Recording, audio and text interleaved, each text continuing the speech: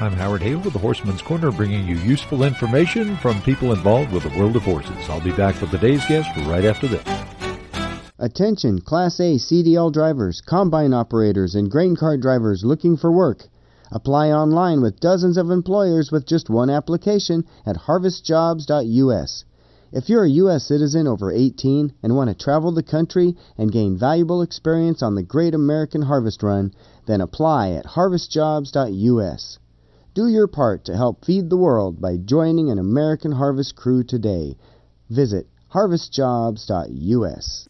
Here it is. In a normal year, we'd be having the Kentucky Derby, but with us on the program today is Jody Lamp, along with Melody Dobson, put together a documentary film called Born to Reign that has to do with thoroughbred racing. This is appropriate time to talk about it. Talk about the history of thoroughbred racing. When did it first start in the U.S., Jody? Well, that's so interesting, Howard, because horse racing in America started before America was even founded. It started near the area of Queens, New York, on Long Island in 1667.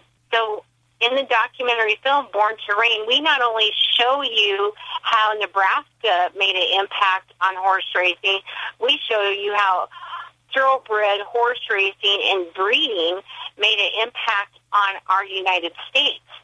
Some of our first presidents, George Washington, Thomas Jefferson, they raised thoroughbred horses and raced them. There were actually stables at the White House. Jody Lamp with just some of the information you'll find in the documentary film Born to Reign. Thanks for joining us. Always great to have you along.